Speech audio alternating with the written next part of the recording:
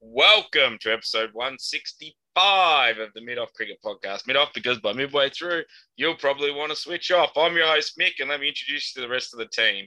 The man who drinks out of a pineapple under the sea. Welcome, Alex. Hello, everyone. Happy to be here. Really pumped to be here, actually. Next up is Orienteering's answer to falling asleep at 10:30 p.m. on New Year's Eve. Welcome, Ross. Hello, and I appreciate that SpongeBob SquarePants reference, Mick. I didn't get that. I got it.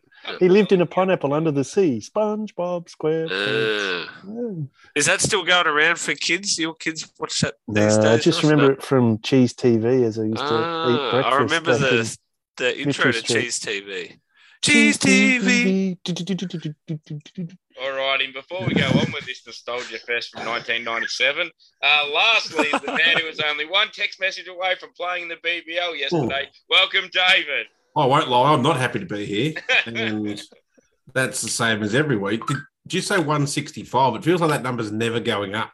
Yeah. Get locked in these sequences of next time it'll be 166. It's like we're never leaving the 160s. You can't go any farther. Well, after our 150, we've started again. So it's not really. It's 16 episodes. So. Yeah, that's it. Start again. Double up. Let's Very not true. again. Fucking hell. We'll double up. We'll double up. Let's not double up, Ian. 320 episodes. 320 fortnight issues of our lives doing this podcast. Welcome, Drive anyone to drink. Garrett Company Studios. This is a tight ship production brought to you by Big Lug Enterprises. All righty, so we'll kick off with the most important thing going around, and that's the Ashes. So, Is it still going? it is just on the smell of an oily rag at the moment. So we had the third day. We had the third test even, which was Boxing Day at the MCG.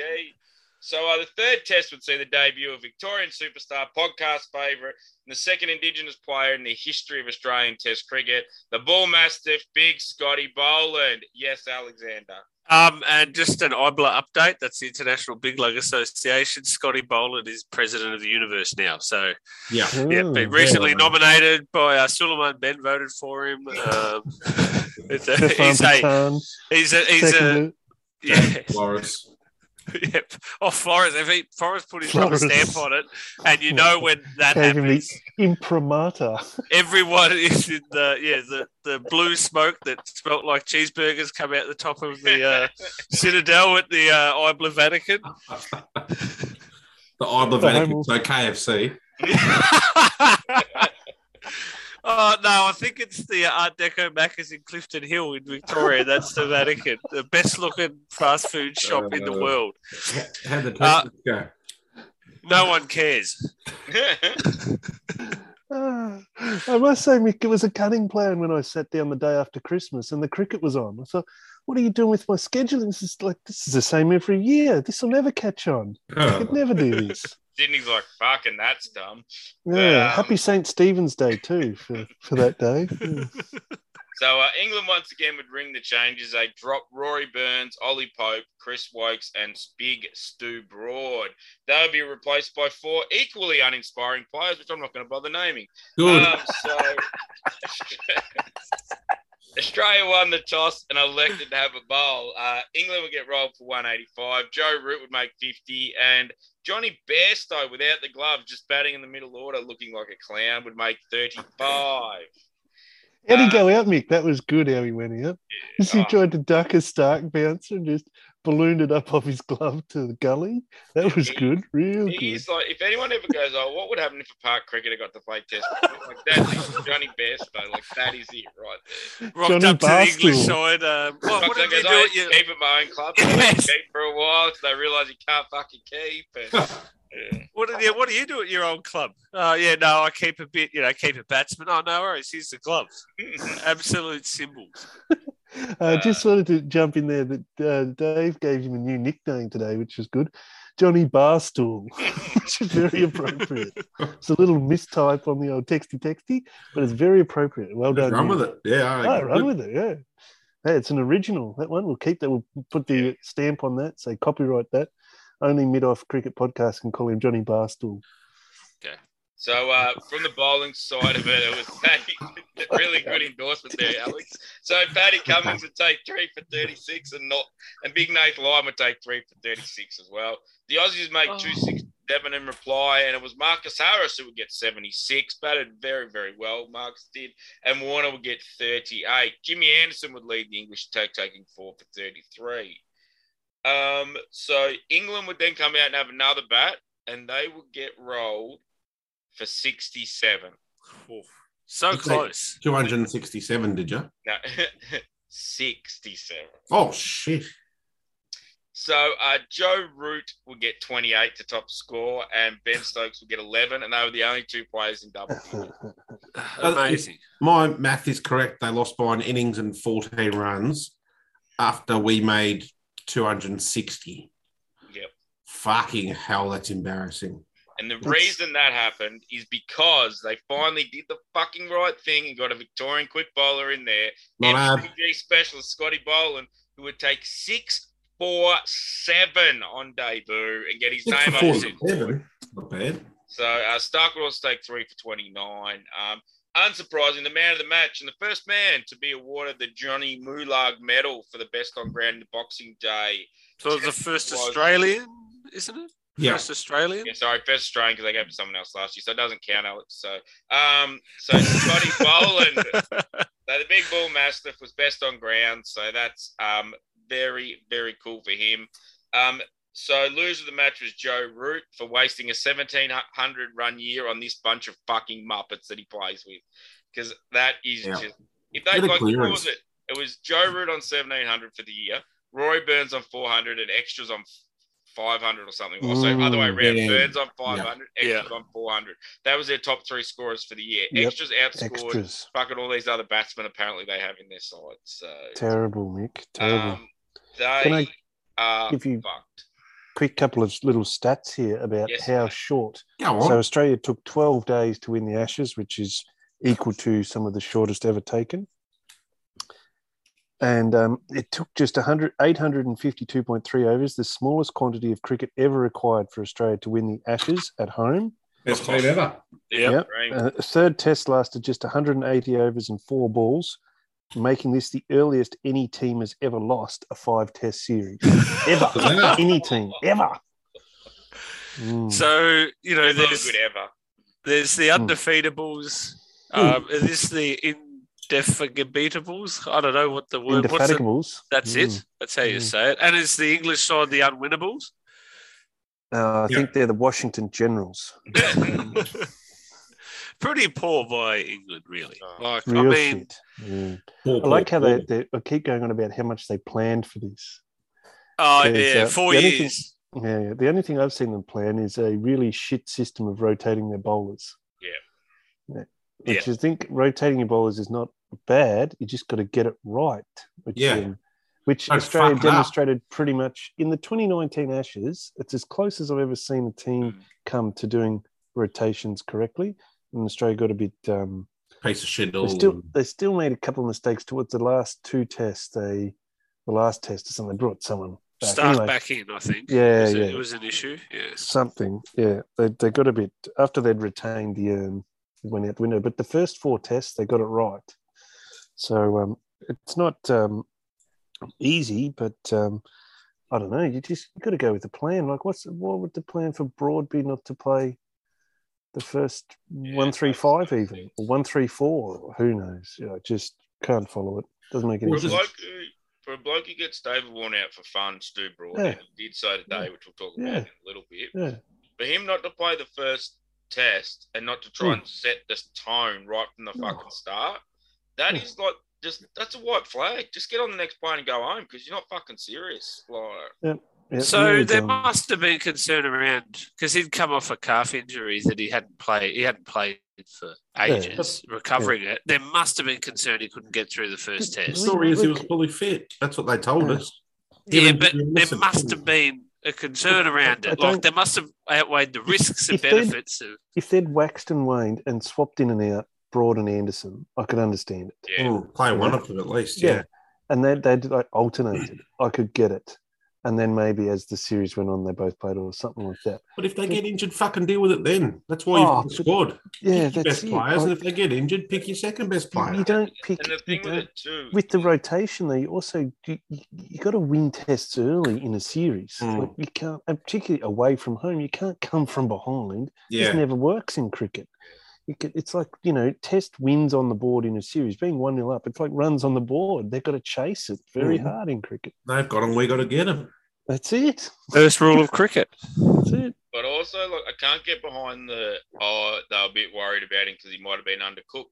Because they've played Ben Stokes for 4 fucking tests now, and I'm sorry, but that bloke is undercooked physically, and he's raw. the shit he's been through, he might be undercooked mentally as well. And they've rushed him into this side and put so much emphasis and pressure on him to try and fucking win that I'm sorry, you can't then tell me, we were trying to protect Stu Broad because we were a bit worried about him. It's like, no. If you should have been worried about anyone and trying to look after someone's fucking well-being, it should have been the big red-headed New Zealand bloke, not fucking Stuart Broad. Yeah, that's just my theory, though, Mick. I mean, that's not coming out of like England at all. They've said he was fit and they didn't want to pick him. What, you haven't got the inside word? Bullshit. Yeah, absolutely. Me and whoever the coach is, Silverwood or whatever his name is, Silverwood. peas in a pod. Tom Morris. Yeah, what's going on with I must say England sort of come a bit unstuck. They had their holiday Yarra Valley winery piss up and they got COVID on it. Yes, I did see that. That's a little bit sort of like, sort of like, you didn't need that anyway. You could have just not come here. Anyway.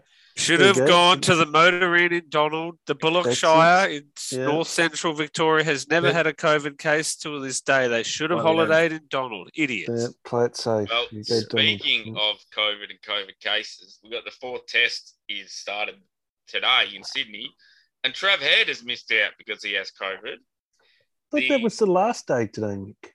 Nah. It was the 5th of January. It's the traditional 5th of January New Year's test. They're using international fixed calendar. I get it now. Yeah, nice one. Yeah. And Gins man, the English coach Chris Silverwood, is also not there because he has old COVID. mate. Yeah, spattering to hear me. Old mate's got sick. And in a bit of a blow to the Jay McGrath day 3 of the test, Big Glenn McGrath also has COVID and will not be at the test match either. So, that's just the world we live in. It's the way we are. So, as we mentioned, Trav Head is out, which led to a lot of debate online about who was going to replace him and all that type of thing. Unsurprisingly, he was replaced by Usman, who was next in line and the logical choice, which is why a lot of people in the media didn't think it would be Usman because they don't think fucking logically because they're idiots. So, who did John Ralph think was going to replace him? Yeah. Probably Madison or something. So Madison's name was suggested by, I think, Kerry O'Keefe possibly. Shane Warne wanted Mitch Marsh. So Usman's done something to upset Warney Mitch Stark style. I know why he wanted Mitch Marsh, because Warney played with his dad. And I think that was it. I don't think there was any other left field, but that was Madison and Mitch Marsh's names were bandied about. Madison makes more sense than fucking Mitch Marsh. He decided not to play Sheffield Shield cricket because he wanted to play white ball cricket. And Madison's actually been making a few Sheffield Shield runs as well. So. Yes. Talking about selection of this Test 11, Mick, what's happened to Joey Richardson? I don't know. I think apparently he's injured, but then someone else is saying he's not injured, and then everyone's going, he took a 5 for he shouldn't be dropped, and and like they're losing their minds and fucking shit. But Scotty Bowen took 6 for 7. I think I read somewhere they're possibly the best debut figures ever or something, or close to it. So I don't know. So Jay High came in for Cummins. No, Hazelwood came in for Hazelwood. Yes. And then Nessa came in for Cummins. So Nessa goes out because Cummins came back. That's fair enough. Yeah. But then Jay High gets dropped. But no word. Apparently he has a foot fracture or something like that. He's injured. But they've never come out and just said... No. It's like they're playing ducks and drakes with the Poms about like not telling them who's injured. So they're not... No one's scared of fucking Jai Richardson, mate. Like, fucking hell. Like, no one's scared of you. They're not quaking in their boots going... Fuck, they might pick Jai Richardson. What the fuck are we going to do? Like, Mitchell Johnson style. Yeah. They've already got to try and combat Stark and Cummins. Cummins the best bowler in the world. To get past him, they're like, oh, yeah, Rory Burns has never given a second thought about John Richardson. He's pretty sure he wouldn't get to the first change bowler. Struggles to get to like the second opening bowler.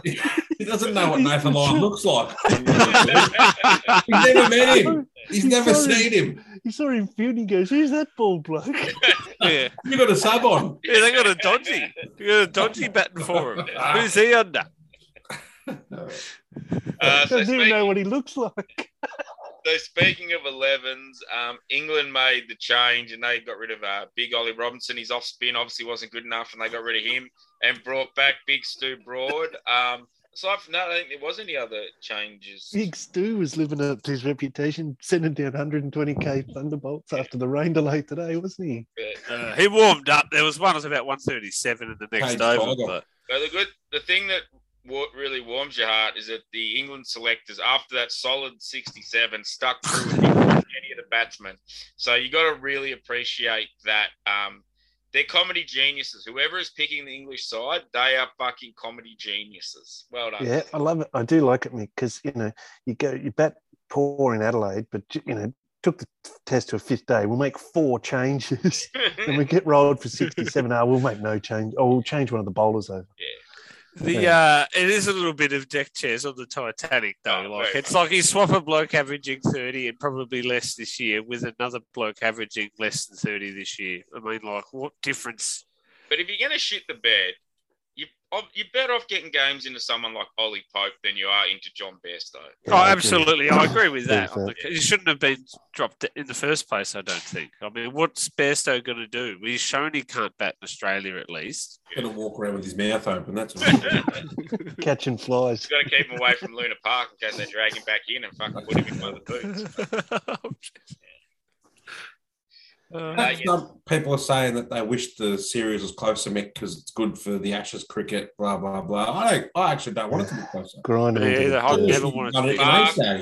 Fuck that. I can tell you right now, when it comes to any sport, it can be cricket, it can be football, whatever it is, I can tell you right now, I had far more fun in 2010 when Collingwood played in the grand final against St Kilda. I tell you what, I had far more fun the second week when we won by about 8 goals in the fucking week than the first week when it was a draw and was like, fuck, we might lose this thing. Flogging people is way more fun than always better beating people. Fuck that. Flog everyone. Win every test in 3 days. I don't care if it's not good for English cricket, because guess what? I'm not English and I don't give a flying fuck. So I'll happily flog them every day of the week. Just a quick one there. Now that Australia's batting first, and wait and see what happens, there's that mystical chance, Mick, that we might have the follow-on enforced. For some reason, fucking the Australians are scared of the follow-on. We have to make more than 220 before that happens. Yeah, I know. Like we're a long way off talking about follow-ons at the moment. I know, but any time Australia bats first, that mythical possibility arises. Yeah. But they had the chance. They don't take it anyway. It's mythical. Fucking well, they didn't in Adelaide. Stop talking about it. So fourth test started today, as we said. Aussies won the toss and chose to have a bat. They are currently 3 for 126 in a very rain-interrupted day. They were cruising for a while there. 1 for 100. Yeah, then the pill got a bit wet and a bit banged up, and they changed the ball around, and it resulted in a few wickets for the Poms. So we've lost Marcus Harris for 38, Dave Warner for 30, and Marnus for fuck all. Marnus was in big trouble the minute Mark Howard talked about how he averages 100 at the SCG in Test cricket and was literally gone like 2 balls later. Howie's just got to zip it and just fucking not talk about records and not talk about this bloke does that, because he's fucking cursed at the moment. He's got more blokes out this year than the fucking English bowlers have. So, in terms of wickets, Anderson, Broad and Wood all have 1. As we said before, Stu Broad got out. Warner, again, where you expect him, about second slip, edging behind. Harris was picked up by Jimmy Anderson, who set him up very well. Like, you watch the replay back, and he did the same thing to him in Melbourne as well. He bowls like an in-swing, all in the same spot from around the wicket, then goes over the wicket, takes the ball across him, kisses the edge, first slip. So it's actually quite good bowling. So. A very good player bowling to a not so very good player at the minute. Oh, mate, That's how important Harris is in the Australian setup. They've got to bring on their best bowler to try and get him out. That's it. Fucking, he's a star. He's a star. And Wood got out Labuschagne on a pretty ordinary fucking just prod at one that got a nick. But hang the bat out there. Yeah. Jack Leach bowled okay despite a horrendous field for his bowling. I mean, 4 on the fence the first time you bowl. Craziness. Well, on ABC was losing his fucking mind about it when I was listening to it. What did they feel? Yeah. What do you expect from the bowling? Like, I think I put that in our private group chat. I'm like, what do you expect Jack Leach to do? Like, go at 3 and over because they'll just nurdle 3 to the deep boundary. I think that's what they do. He's not getting a wicket. He's not getting a wicket with that field. It'd be a miracle. You'd have to jag it sideways and get a nick to first slip, which was the only close infielder. He's not getting a wicket. He's allowed to bowl 3 fucking balls anyway. So. And he only bowled 2 overs out of 40 on it at the SCG. Yeah. It's fucking strange. I don't know, like, obviously they got no faith in him. Yeah, why is he getting picked? Yeah, that's it. Just pick Ollie Robinson to bowl off. Some off spin. Yeah. I think Australia missed a trick not playing Swepson here. Yeah, I don't know about that. Like, from all accounts, they don't reckon the pitch is going to turn the way it normally does in Sydney, which is why they didn't pick him, they reckon. So. Doesn't matter. Doesn't matter. All those other bowlers. You don't just pick some bloke. Hey, there's a... Because, why it's did Sydney, you swap out Nessa for Bolo? They've got to earn their fucking spots. I agree with someone in the media come out about it. Goes, you don't just give fucking test spots to blokes because this pitch is 20 years ago. Nah, fuck Mitch. Fuck Mitchell Swepson. Fuck him. But he's an SCG specialist. He's an SCG specialist, though, Mick. He's played 3 Shield games there and got 8 wickets. Oh, fucking wowee. Fucking sorry. Let me retract my statement right now. Fucking hell. I know. I also just made that up. Yeah. It's probably about right. That's the problem. Jesus Christ. But, 8 wickets at 45. Yeah, you're starting to sound like Warnie Roscoe, who wanted to bring in a fucking quota system in county. It's got some X factor. Every county to pick a spinner, no matter if they needed one or not. They have to play them. Yeah, they got a bat at 9. Got a bat at 9. If Warnie had his way, we'd have like Swepson, Lyon, Ollie Pope, James Muirhead. Imagine fucking. Then it might be. England might actually make some fucking runs if we rolled those 4 blokes out. Scotty Borthwick.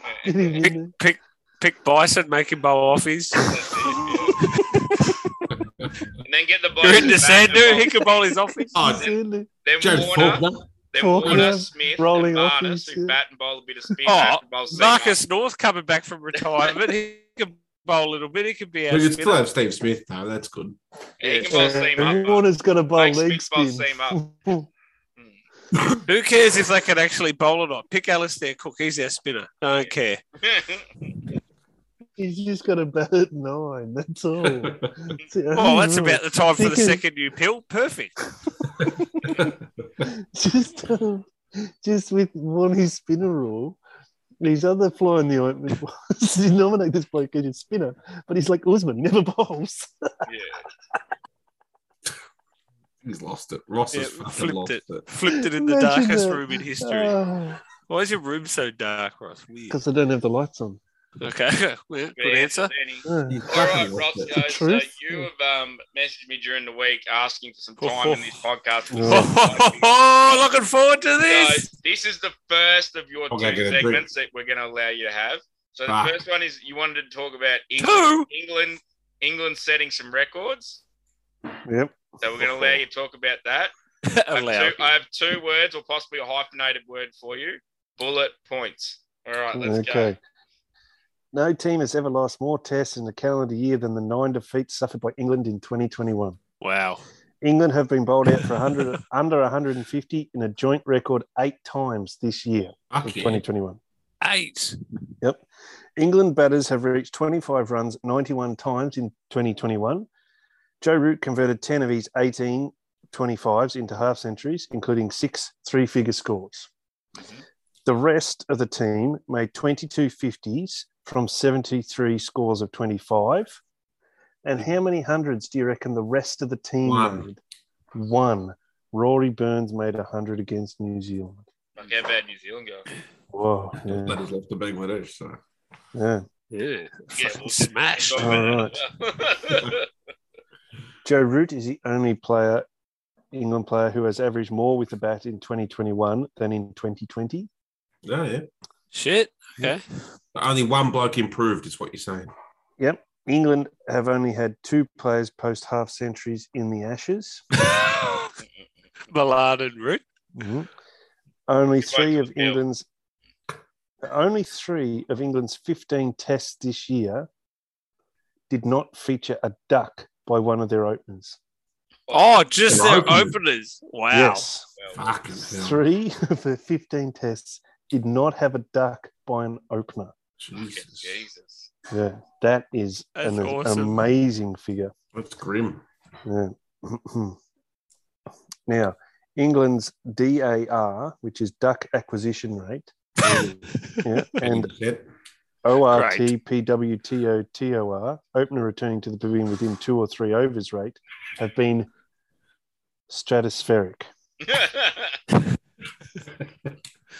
Hitting an apogee of their orbit, you reckon?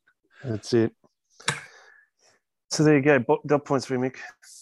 Very good. I think there's another stat in there that you didn't have, but weren't they the first team to make 50 ducks in a calendar year as well? Yep, they were. I love that last one, though, about the openers. Only in 3 of 15 tests an opener not make a duck. My goodness. It's like local cricket.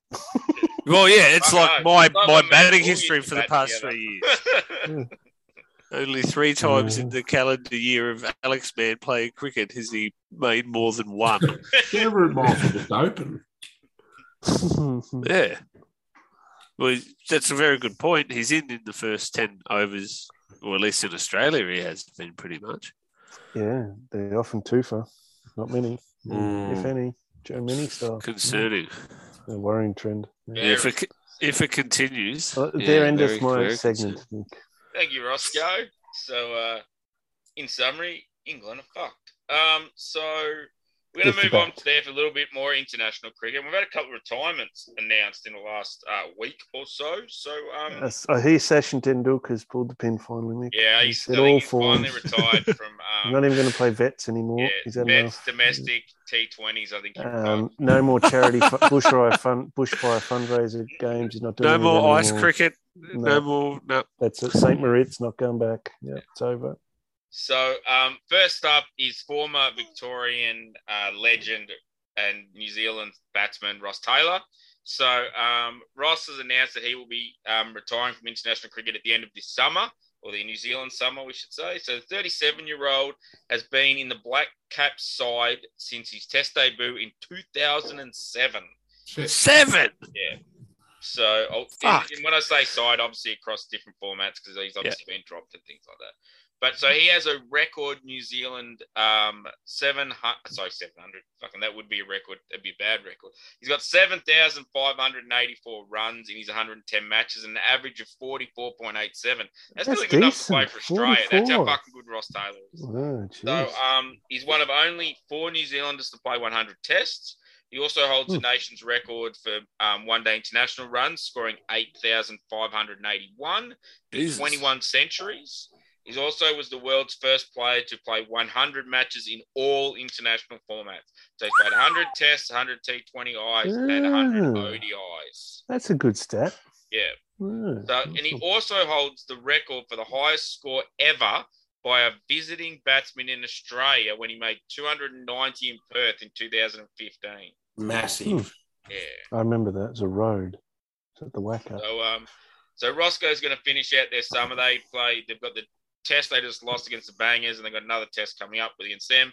Then they've got some T20s and some one-days against us, I think, coming up as well. They do. And then, so he'll finish out his international career in late March, early April. So, good on the big man. He's one of those blokes from, I don't really like too many blokes from other nations, but I always like Ross Taylor. I think, like I said, I joked about it, but I think he's Australian in the way he goes about it. So I really just because he's a big, thick lump of a man, just clubs him. And he played for Victoria, so how can you not fuck him up? He's a Vic. He's a Vic. Yeah. So, they do it better. The joke is he played for Victoria before the franchise system in the BBL. So they played for Victoria. When Victoria were actually winning shit because they didn't split our fucking state in half and send players everywhere. Sent Hodgie one way and McDonald the other way. But so there was a second retirement in the last week that wasn't met with the fanfare and appreciation of Ross Taylor, and that was Mr. Quinton de Kock, who, similar to the way he handled stepping down as captain, just decided mid-series that I don't want to be fucking playing Test cricket anymore. So he's retired from Test cricket. So let's start there because it got this whole retirement work gets thrown around really fucking easily, and retiring means you don't play anything anymore. But he's not retiring; he's retiring from Test cricket. So basically, he's decided. So the plan was for him to finish this series against India. Then he was going on paternity leave because he's about to have his first child with his wife. And then once that all settled down, he was going to come back and keep playing red ball cricket. And he's just gone, no, thank you. That's enough for me. I'm not playing Test cricket at all anymore. So he basically has used his reasoning is that he's about to have a young family. He wants to spend time with that. He doesn't want to be traveling all over the world playing Test cricket and all that type of thing. So he will just travel all over the world playing ODIs and T20Is instead. So and all the franchise leagues, no doubt. Yeah. He probably play more fucking cricket away from South Africa now than he would if he was in the Test side. Might earn more money to go to the CPL probably. If I was a free T20 franchise freelancer type, I'd be looking to go to the Caribbean Premier League too. So fair enough. I'd go to Canada, I reckon. Because it's bound to be no good, so your mate runs. You just do it for yourself. Yeah. Isn't that where Steve Smith and Dave Warner went? Canada were the first one to see the power of Ben McDermott. Remember, he was like one of only 4 blokes that was drafted when they first did the draft back in the day. That's right. I do remember. Ed, talking about New Zealand, Mick, did you want to go through a bit of international cricket? I've got the scorecard up here. Yeah, well, I've got that in front of me as well. Do you want to do that, or do you want to talk about the Test team of the year? Oh, Test team of the year. Choice. All right, Ross, go through the Test team of the year for us, buddy. Then I'll go through the New Zealand. Okay. On you, buddy. Good on you, mate. Norris champ. Apparently, there's no. Oh no, the Test team of the year gets named in April or something. That's when the ICC good name theirs. Yeah. But anyway, Fairfax Media put out a team. So here it is. Rohit Sharma, he managed to play 11 tests. He made 2 tons, so he gets nearly 1,000 runs. And his fellow opener is Demis Karunaratne. He's from Sri Lanka, captain of Sri Lanka. I didn't know that. So he's the other opener. Batting at 3, Kane Williamson only played the 4 tests because he's got that elbow problem. But made a ton, so he gets in. Marnus Labuschagne played 5 tests, made 2 centuries. He's at 4. Joe Root slips in at 5, would you believe? 5? Yep. Kane Williamson at 3, Marnus Labuschagne at 4, Joe Root at 5. Yeah, well, did Kane Williamson deserve to be there? Well, yes, I would say if you're going to move, if you've got a bloke batting 4 who's made 1,700 runs, maybe he gets to bat 4 and Marnus slips down at 5. He reckon he would have earned the right to bat in the spot that he bats in. So I'll just put that in the comments to this article I'm reading. Yeah. Yeah, take that, Andrew Woohoo. Providing some feedback, Ross. I like it. Dear Andrew, I love your Test team. However, Joe Root has to go in at number 4. Yours in cricket, mid-off podcast. Yeah. Okay. So that was 5. Number 6, Rishabh Pant. He comes in. He played 12 tests and made a ton. That prick. 748 runs, if you don't mind, at nearly 40. I can hate him. And it dropped 18 catches, routine runs mainly. Okay, so that's why I got in ahead of Joss Butler because he dropped 20. All right. Ravi Ashwin comes in at 7 and played 9 tests. Took 52 wickets at 17 and made 1 century.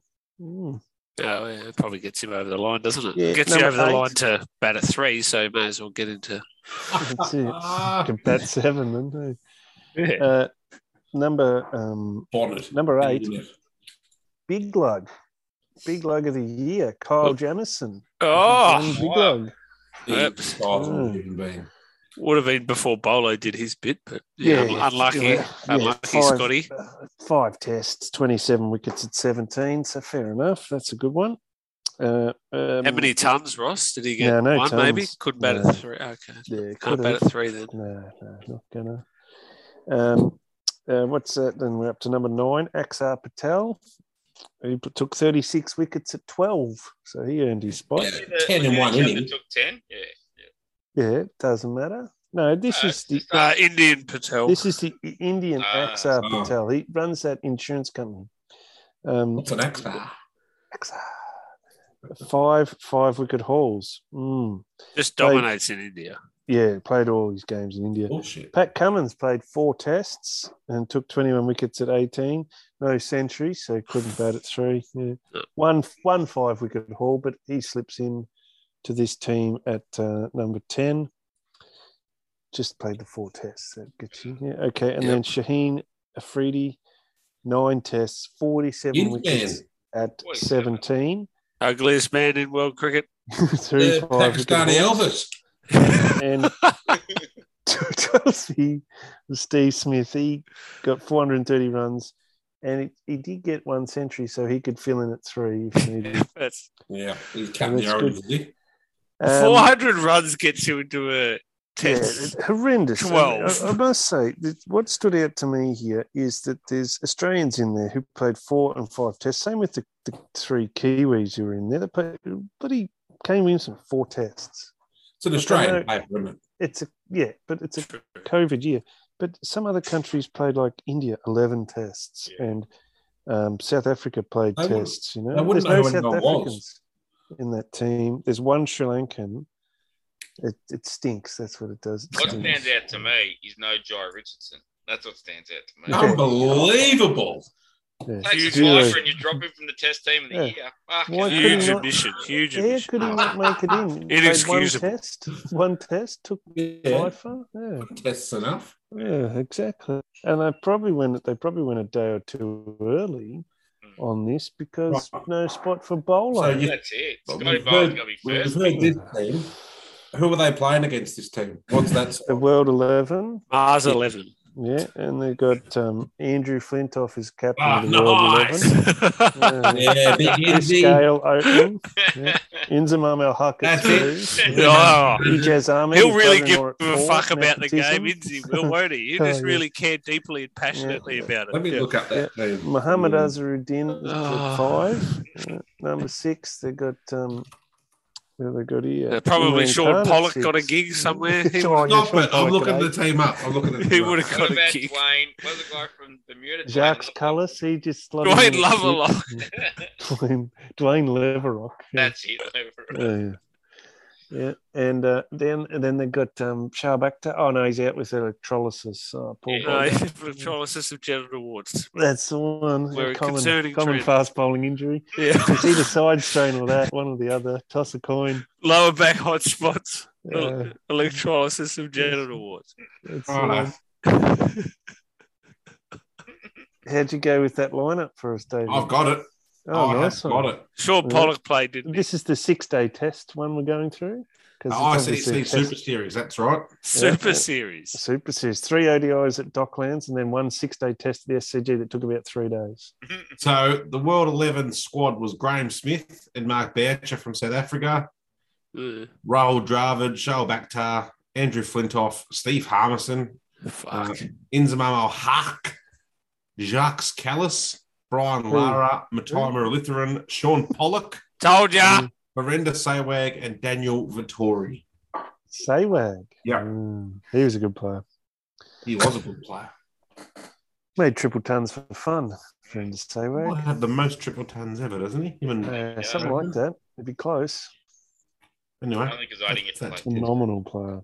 We'll jump the shark here. International cricket, right. So thank you, Ross, and thank you to Andrew Woohoo from Fairfax who put together that terrible fucking cricket team. Shit off, Andrew. So we have touched on a little bit, and Ross mentioned it. New Zealand are currently playing Bangladesh in New Zealand in a test match. They got a 2-test series, which fucking 2 tests anyway. But so they played the first one. So Bangladesh won the toss and elected to have a bowl. And it wasn't looking like the best decision in the world as New Zealand rack up 328. It was everyone's favourite lunch meat. Old Devon Conway would get 122. Must have his hand must have fixed itself up after he punched his bat. Yeah. In the World Cup. Yeah. And Big Henry Nichols, I assume he's big because that's a big sounding name. He's 70. He made 75. It was Islam with 3 for 69 and Mahidi Hussain with 3 for 86 doing the most of the damage for the Bangers. So you would have thought 328 is not too bad. Bangladesh make 458 in reply. So no one made a ton much for the Bangers. There was a lot of guys. There's a lot of 80s and 60s and 70s for Bangladesh. So leading the way. What was that, Roscoe? They were very patient with their batting. They let a lot of balls go. New Zealand didn't bowl particularly well, too wide. And yeah, as you said, David, if the top 4 all make 80, well, that's 320. Yep. So it was good maths. It was Mominal Huck with 88 and Lytton Das with 86 leading the runs.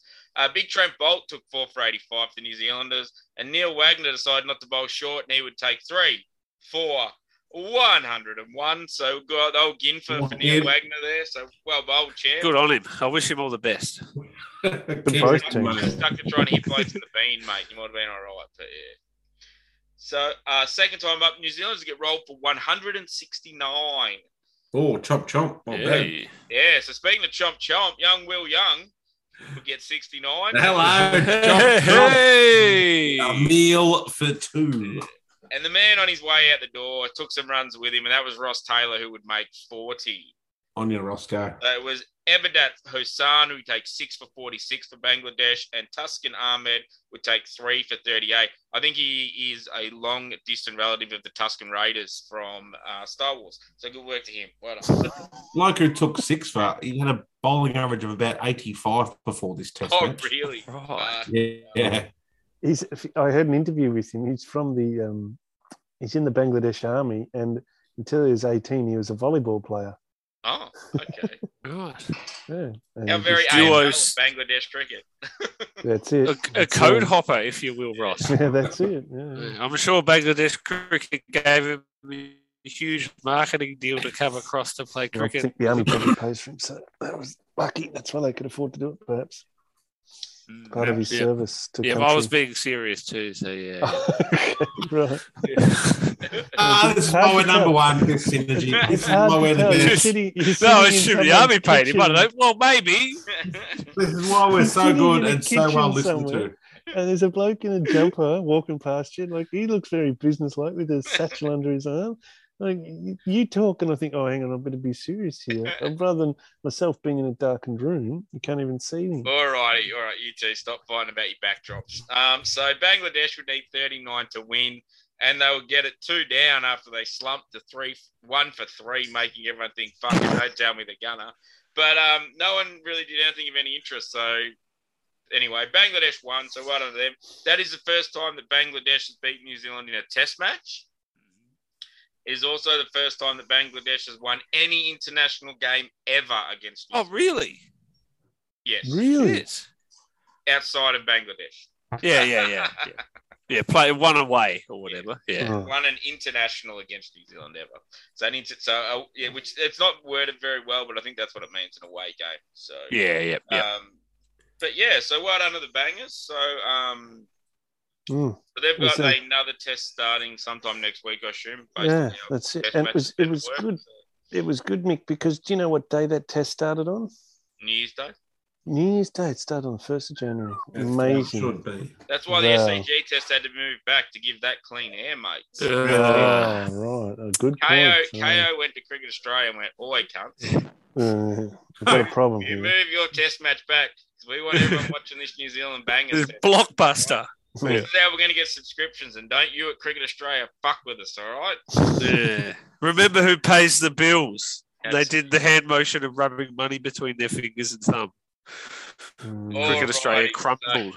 So from international cricket, we're going to move capitulated like a bunch. There's another international series going on at the moment, Mick. Yeah, I don't care about that one. We're going to talk about domestic cricket. This podcast is too long as it is. So speaking of domestic cricket, So the ECB has recalled some of their players from the BBL to come home so they can quarantine up before they go to Barbados for a T20 International Series. So the ECB has taken 6 players out of the BBL to return to the motherland. That is assuming that it is their motherland, because how often English players includes anyone, so we don't really know if it is motherland or not.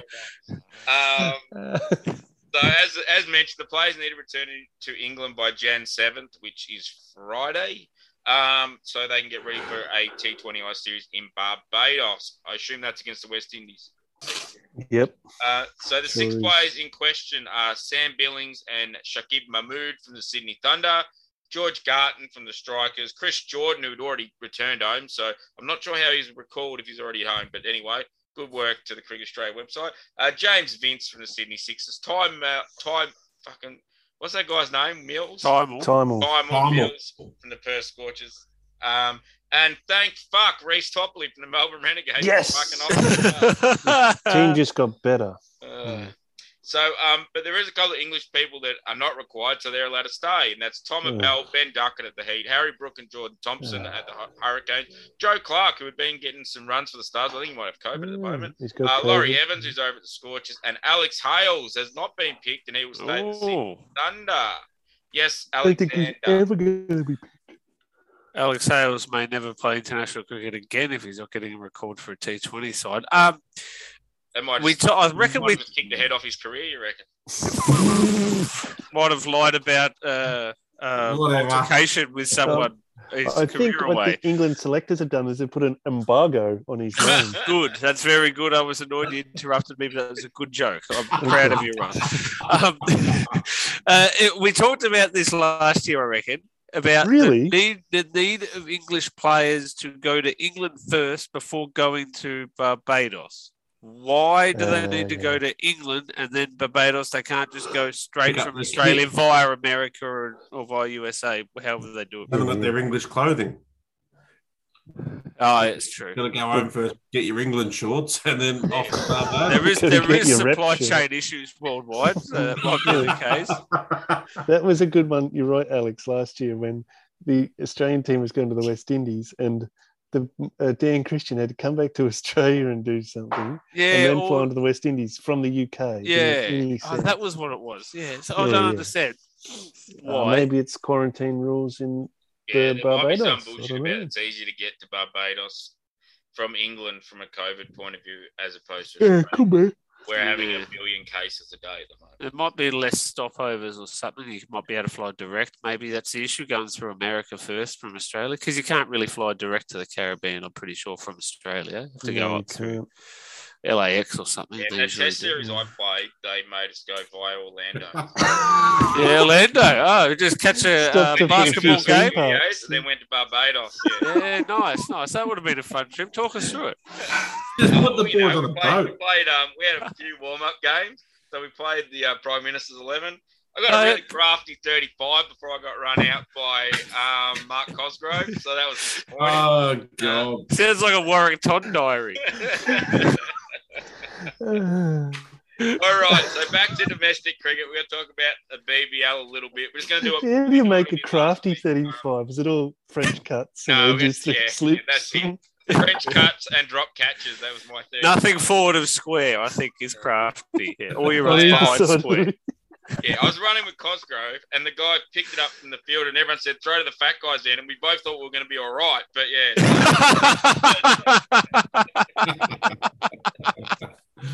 all right. That's pretty good.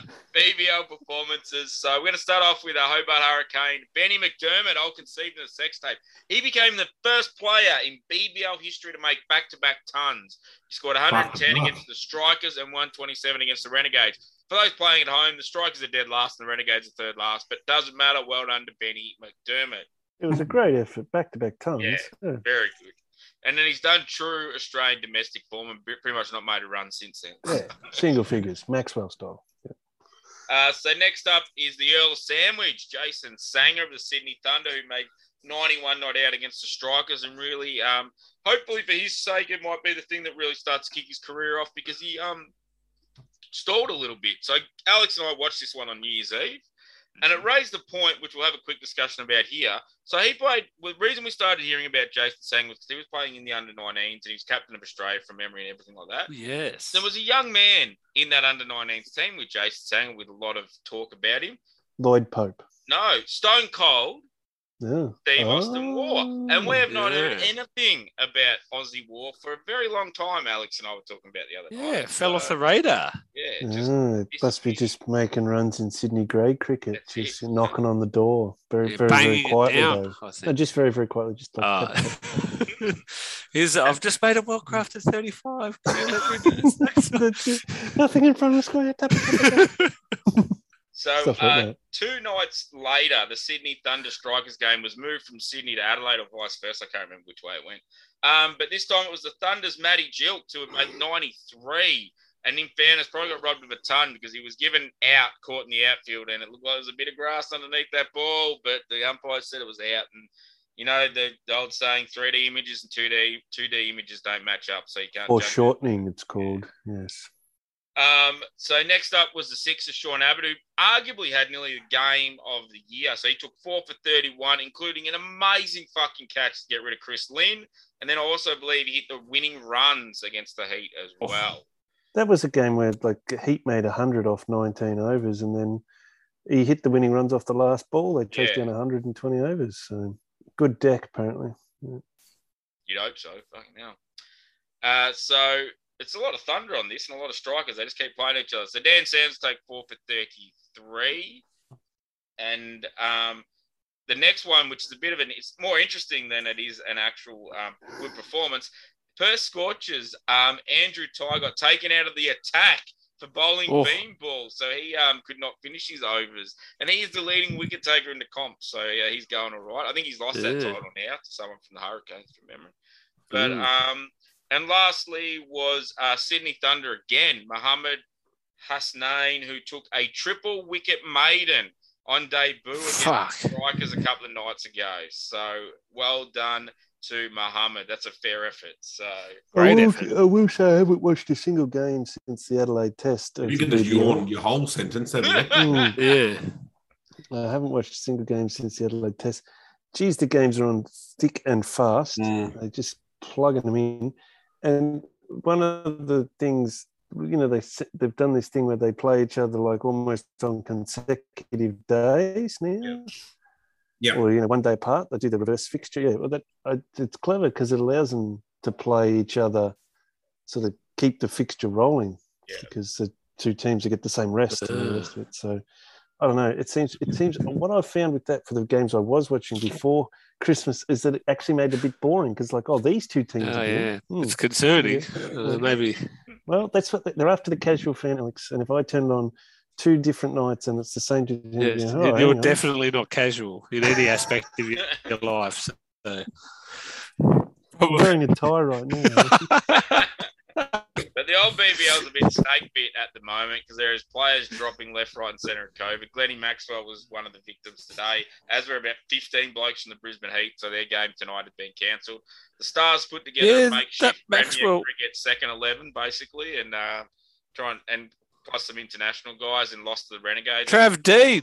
Yeah, Trav Dean got recalled. The Stars were so bad, Finchie made 50 runs, made half a century. So that's how bad the Stars were.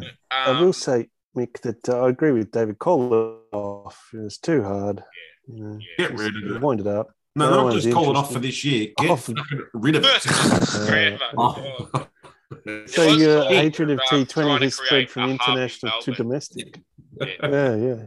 Dan Breddick, your man, Nick. A BBL hub in Melbourne because we have 3 or 4 first-class grounds. So I don't know. I don't know if that's going to be any better because there's plenty of COVID here in Melbourne as well. So I don't know if that's going to fix the problem. What they're going to do is they're going to actually take over a wing of Barwon Prison and lock the BBL players in there. And they're going to let them out on day release to play games. Through the window. See it from metres away. Catch this. And they're going to just let them out on day release to go to Cardinia Park, Docklands Stadium, Junction, or Melbourne Cricket Ground. Yeah. And they've They've also rung up and checked, and Swan Hill Showgrounds is available, and that's where they're going to play Thunder versus Sixers. The Sydney Smash is going to be in Swan Hill because it starts with S. Yep, nice. Yeah, that's what I've heard happening. Yeah, that's what Dan Breddick told me anyway. So, True. Donald, main oval number 1, not available. No good. No. There's no alliteration there. No team starting with D. Yeah. No. Stooged again. Yeah, unlucky Trav Dean isn't more famous because then you can have like Dean's Donald. Yeah, that's it. And if they had a dog track around it, they would have done it because then they could have talked about that. Yeah, the whole game. The dog track. Trav Dean T20 Spectacular in Donald. And they have a loud spectator there called Yabba or something. Just look that in. No. I think he's Dabadoo in Donald. You can see all the sides in Donald too, like the stuff that looks like a bullock's head. I mean, the Cooker Biscuit Factory. Yep, and then back to they'll provide the catering for the international obviously. media contingent. Yeah, cup of Nescafe and bloody biscuit. I think they're a Makona region up there, mate. Oh, really? Yeah, 100% Makona across the Bullock Shire. COVID-free, as you know. Yeah. COVID-free since forever. Yeah, and that's because, as Mick told us, most of that shire is dirt. So yes. Red loamy sand. Dirt can't get COVID. And salt lakes with no water in it. Hey, do you want to talk about Steve Orr's son, Austin? Yes. Yeah, do he's you got have some osteitis news? pubis, does he? Got some news there. Hasn't got osteitis pubis. Oh, What else happens to young blokes who play cricket? I get stress fractures in the back. No. Concussion? Hey? No, they go surfing. Oh, close. Just couldn't be fucked. So here's the quote. Here's a quote from Ben Dorshus, the Sutherland cricket captain. This is from about a year ago. He's not that interested in playing this year and wanted to spend a little bit of time away from it. So that's what's happened. Pushed too hard, That too early. explains it. So, for those playing at home, Ben Dorshus is the man from the Sixers with the funky moustache as well. So. That's hilarious. Mustaka, yeah, he does have one. It's good to see. We talked about Jason Avocado playing a bit of good local cricket. And the next week, Melbourne Stars listen to us. They sign him up as a replacement player. Power we have. So the power of our podcast. Yeah, David's frozen himself there. That's clever. Haven't seen it before. Oh, he's back. He's back now. Yeah, we've called out many a name to international cricket and higher honours, haven't we? Roddy Boland. Marnus, we're on Marnus before everyone. I was on Marnus. Nathan Lyon before anyone thought he was cool. And I still don't think that. Well, still don't know who he is, half the openers. International players don't even know who he is. What? They have a spinner? Alrighty. So enough of that. So BBL Scorchers are on top, Sixers are second. The rest are making up the numbers. So we're going to move off from domestic cricket into the third branch of our 3-branch tree of podcasting, and that is local cricket. We have a focus on it after all. Special focus. So as there hasn't been any games in local cricket since the last podcast, but I do have a bit more of the old mid-season stats, which we do go through. We do love a mid-season stat. So so far this season across Australia, there has been 2,980,011 overs have been bowled. Is that all? I would have That's thought it'd been all. like 3 million. Good 1 days, mate. It's fucking not. Not bowling as many overs. So because some comps run with 85 overs in some have 72 2 days, and then 40 and 40. But and some go 50-50 and then 85. Yeah. CCA, I'm looking in your direction. Yeah. Why? Good point, Alex. Why? Is that more overs? So of those overs, 300,041 were maidens. That's just a tick over 10% for those playing at home. I'm surprised it's that high. I think Same here. 8 or 9%. Yeah. I thought it'd maybe even 5%, I thought. So I'm way off the mark. Well, it's a one-day comp, isn't it?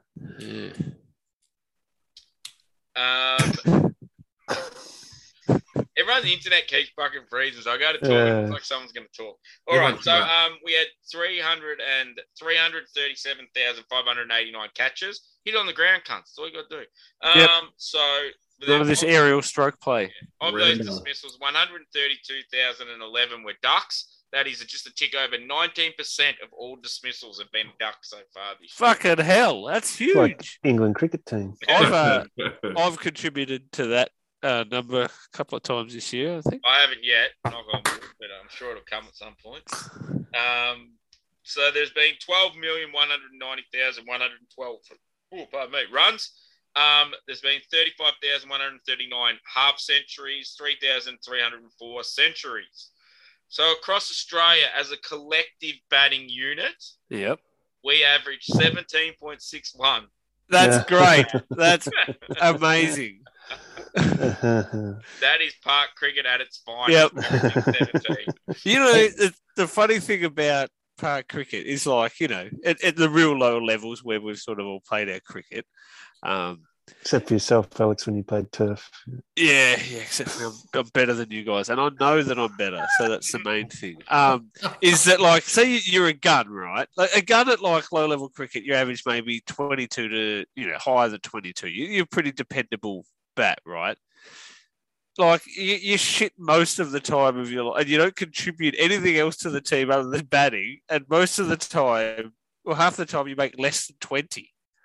Like, don't you reckon that's, like, I don't know how batsmen do it in lower levels. I'm bowling. That's great. I don't give a shit how many runs I make. I bowl. Like, I can contribute that way, right? Feeling tricky right now. But, you know, they might make less than 20, but they have good chat in the field usually, so they contribute Bring a lot something. to the change room. Yeah. Oh, yeah. Might do the square leg for 10 overs, so not all bad. I just find that, like, interesting. And you might make a 50 once a year, right? Something but that's why there's so much broken cricket equipment and holes in walls in different club rooms and stuff, Alex. It's a frustrating game. You know? It's that 150 that keeps you going, Alex. You remember how good that was? You're like, I can do that again. And it's usually at the end of the year you get it, so it makes you go through the next year. You're like, oh, yeah, I'm back in form. I'll play another year. Yeah. I'm sure I'll be back in form in 7 months' time when I next pick up a bat. Also, so while we're talking, like, quick shout out to Sam Carmichael of the Freeling Cricket Club in South Australia. His score of 270 not out off 202 balls is the highest score so far of this Australian summer. So his innings included 24 fours and 14 sixes. I have a real guy. So he's a big, unsurprisingly, he's a big fella, Sam, and he was obviously whacking these poor pricks everywhere. So, yeah.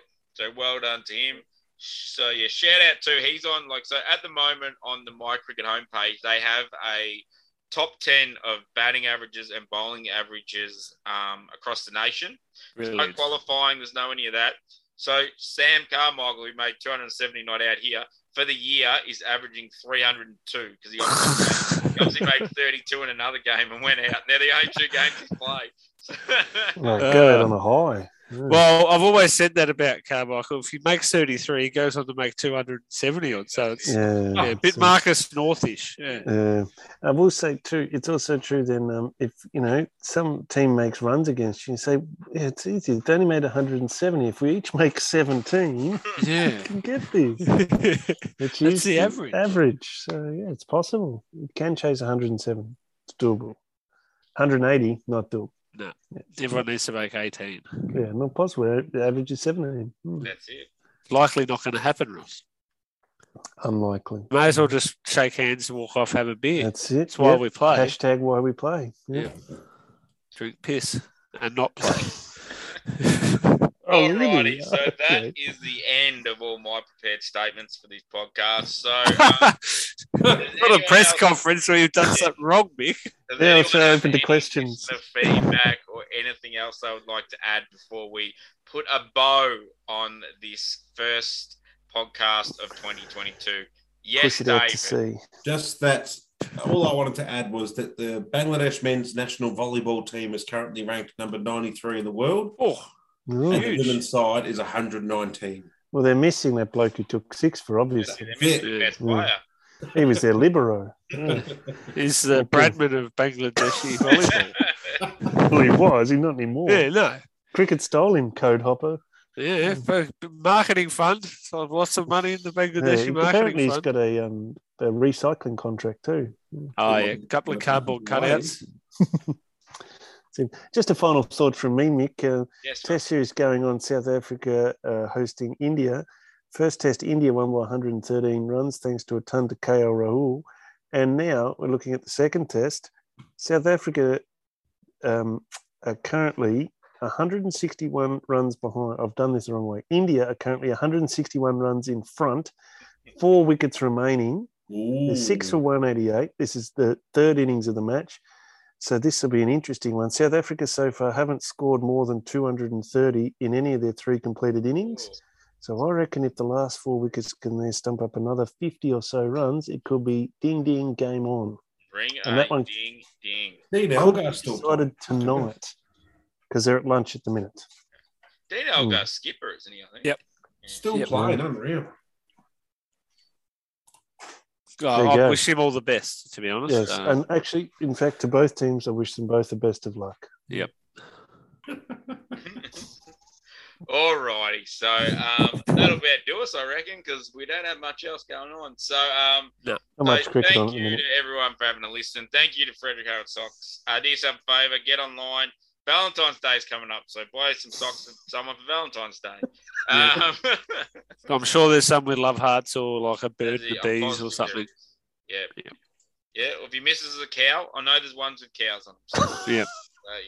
There's ones with a cat on a fence with the moonlight behind them. So if that's relevant to your partner or yourself, get that pair. Is there any watching the moon? Non-binary socks out there? Do you think? That'll do us. Sort of stuff they're doing. I'm sure. Oh, I think there's some cricket-based ones. Oh, right. Oh, that'd be good.